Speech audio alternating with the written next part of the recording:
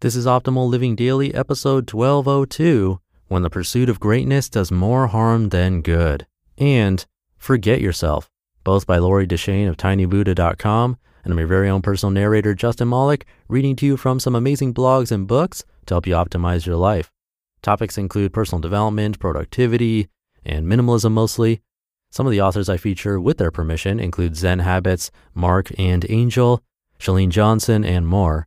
Today's site, Tiny Buddha, is a huge blog with so much content that you'll find it narrated across all 5 of our shows. And before we get to our posts, hiring used to be hard, multiple job sites, stacks of resumes, a confusing review process. But today, hiring can be easy with ZipRecruiter, where 80% of employers who post a job get a quality candidate through the site within the first day. And now my listeners can try it for free at ziprecruiter.com/old. That's ziprecruiter.com/OLD. ZipRecruiter, the smartest way to hire. Now let's get right to today's 2 posts as we optimize your life. When the Pursuit of Greatness Does More Harm Than Good, by Deschene of tinybuddha.com. Quote, "Seek not greatness, but seek truth, and you will find both." Horace Mann. You're destined for greatness. Don't settle for mediocrity. You can be extraordinary. Have you ever heard one of these motivating statements? I see them all the time around the web, and while I understand the intention, I sometimes have mixed feelings about the implication. We all want to make a difference in the world. We all want to make some kind of impact, both to contribute to mankind and to feel that our lives mean something. It's a great big world out there, and at times it can feel like we don't matter unless we're doing something huge. We might even be tempted to label our lives as unworthy if we're not doing something that garners attention and admiration. This was the foundation of my early interest in performing. It wasn't just that I loved expressing myself creatively, though I did. I've always had a wellspring of emotion that craved some type of artistic outlet. It was more that I needed that feeling of standing above a crowd that was fixated on me. I desperately craved their approval and applause, their confirmation that I was a valuable person, that I was someone with talent. Talent made me special. It made me stand out. When I held a microphone or moved center stage, I felt good about me. But when the house lights came on at the end of the night, that feeling depended on whether or not I received verbal confirmation of my greatness. If another actor received more flowers or compliments, I feared that I wasn't good enough. This right here is what I dislike about the implication we can and should strive for greatness. It seems to imply that where we are right now isn't already great. In the race to be extraordinary, to me, this just feeds into the type of thinking that suggests we need to stand out to prove we're somehow better than ordinary. Now, I'm not suggesting we shouldn't try to make an impact on the world or that we should stifle our energy or efforts in order to play small. This isn't a judgment that small is better than big, though clearly I'm a proponent of focusing on the tiny things. It's just that we tend to feel more satisfied in the big things we create over time if we're not focusing on the whole, but rather the many enjoyable parts that create it. And we tend to be more effective if we're drawn by a meaningful motive rather than the need to reach some level of achievement. When we strive for greatness, we feel a sense that we need to make a difference someday. When we focus on purpose, we feel a sense that we can make a difference right now. When we aim to be extraordinary, we can get caught up competing and comparing as if what we're doing isn't good enough. When we endeavor to be meaningful, we make choices based on what aligns with our intentions and feel good about each step along the way. When we try to avoid mediocrity, we focus on what we don't want to be and create fear and pressure to excel. When we embrace our passion, we focus on what we do want to do and create excitement that naturally creates momentum. If we have a compelling reason to do something, the doing itself feels great. Now, a caveat, as black and white as this may seem, naturally it isn't. We may always feel that need for approval, at least on some level. We're social creatures, and especially in our social media-driven world, we're even more status-driven than ever.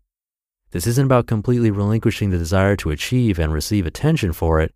It's about recognizing how and when this desire creates more stress than inspiration. At the end of the day, that's what we really want, not just to seem inspiring, but also to feel inspired. We can only do that if we release the blocks that keep us gazing toward the future, looking for confirmation of our worth. What's your meaningful motive, and what can you do today to act on it with passion. I have one more post from her, but first, thank you again to ZipRecruiter. Hiring is challenging, but there's one place you can go where hiring is simple, fast, and smart. A place where growing businesses connect to qualified candidates. That place is ziprecruiter.com/old. ZipRecruiter sends your job to over 100 of the web's leading job boards, but they don't stop there. With their powerful matching technology, ZipRecruiter scans thousands of resumes to find people with the right experience and invite them to apply to your job. As applications come in, ZipRecruiter analyzes each one and spotlights the top candidates so you never miss a great match. ZipRecruiter is so effective that 80% of employers who post on ZipRecruiter get a quality candidate through the site within the first day. And right now, my listeners can try ZipRecruiter for free at this exclusive web address, ziprecruiter.com/old. That's ziprecruiter.com/OLD. ziprecruiter.com/old. ZipRecruiter, the smartest way to hire. Forget Yourself by Lori Deschene of tinybuddha.com. Quote, when someone receives us with open-hearted, non-judging, intensely interested listening, our spirits expand. Sue Patton-Thiol. Whether you're talking to your mother or your coworker, odds are you don't always give your complete attention without formulating thoughts of your own. Even the most zen person sometimes waits to talk instead of really listening. It happens all the time. As your sister recounts her afternoon and the hassle she encountered at the DMV, you feel the temptation to interrupt and one-up her. Your afternoon was even crazier. While your boyfriend tells you about his interview, you half listen and half prepare your own monologue entitled, My Long Day at the Office. And let's not forget your daughter's after-school recap when it takes everything inside you to not finish her sentence, rush her to the point, and start doling out chores. Without realizing it, you've given a subtle cue she doesn't deserve your time and full attention. When you focus your energy on planning what to say next, you don't completely hear what someone's saying, meaning you respond to them without digesting their words first. Instead of staying open, allowing their story maximum impact, you listen half-heartedly so you'll have your turn and hopefully their agreement or approval. After all, that's what we all want, a sense that we're heard, our feelings make sense, and we have a right to feel them. Why not give that gift to someone else before seeking it for yourself? It's challenging to stop thinking about our lives long enough to focus on someone else's, and it may seem counterintuitive. How can you converse if you don't process what someone else says and consider it within the context of your own reality?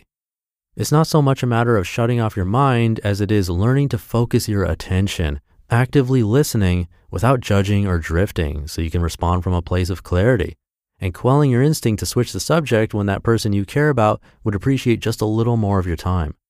When you resist the urge to compare or compete and refrain from forming opinions, you let other people know you care about what they have to say, not just because it gives you an excuse to talk about yourself, but because you value their thoughts and learn from them. In the process, you also give yourself a break from worrying, analyzing, and judging, a brief flicker in time to let everything go and just absorb the world around you. In that way, you benefit twofold from forgetting yourself for a while. You just listened to the posts titled, When the Pursuit of Greatness Does More Harm Than Good, and Forget Yourself, both by Lori Deschene of tinybuddha.com. I'll leave it there for today. Hope you're having a great day. I'll see you in tomorrow's show where we'll hear a post from Leon Logothetis and where your optimal life awaits.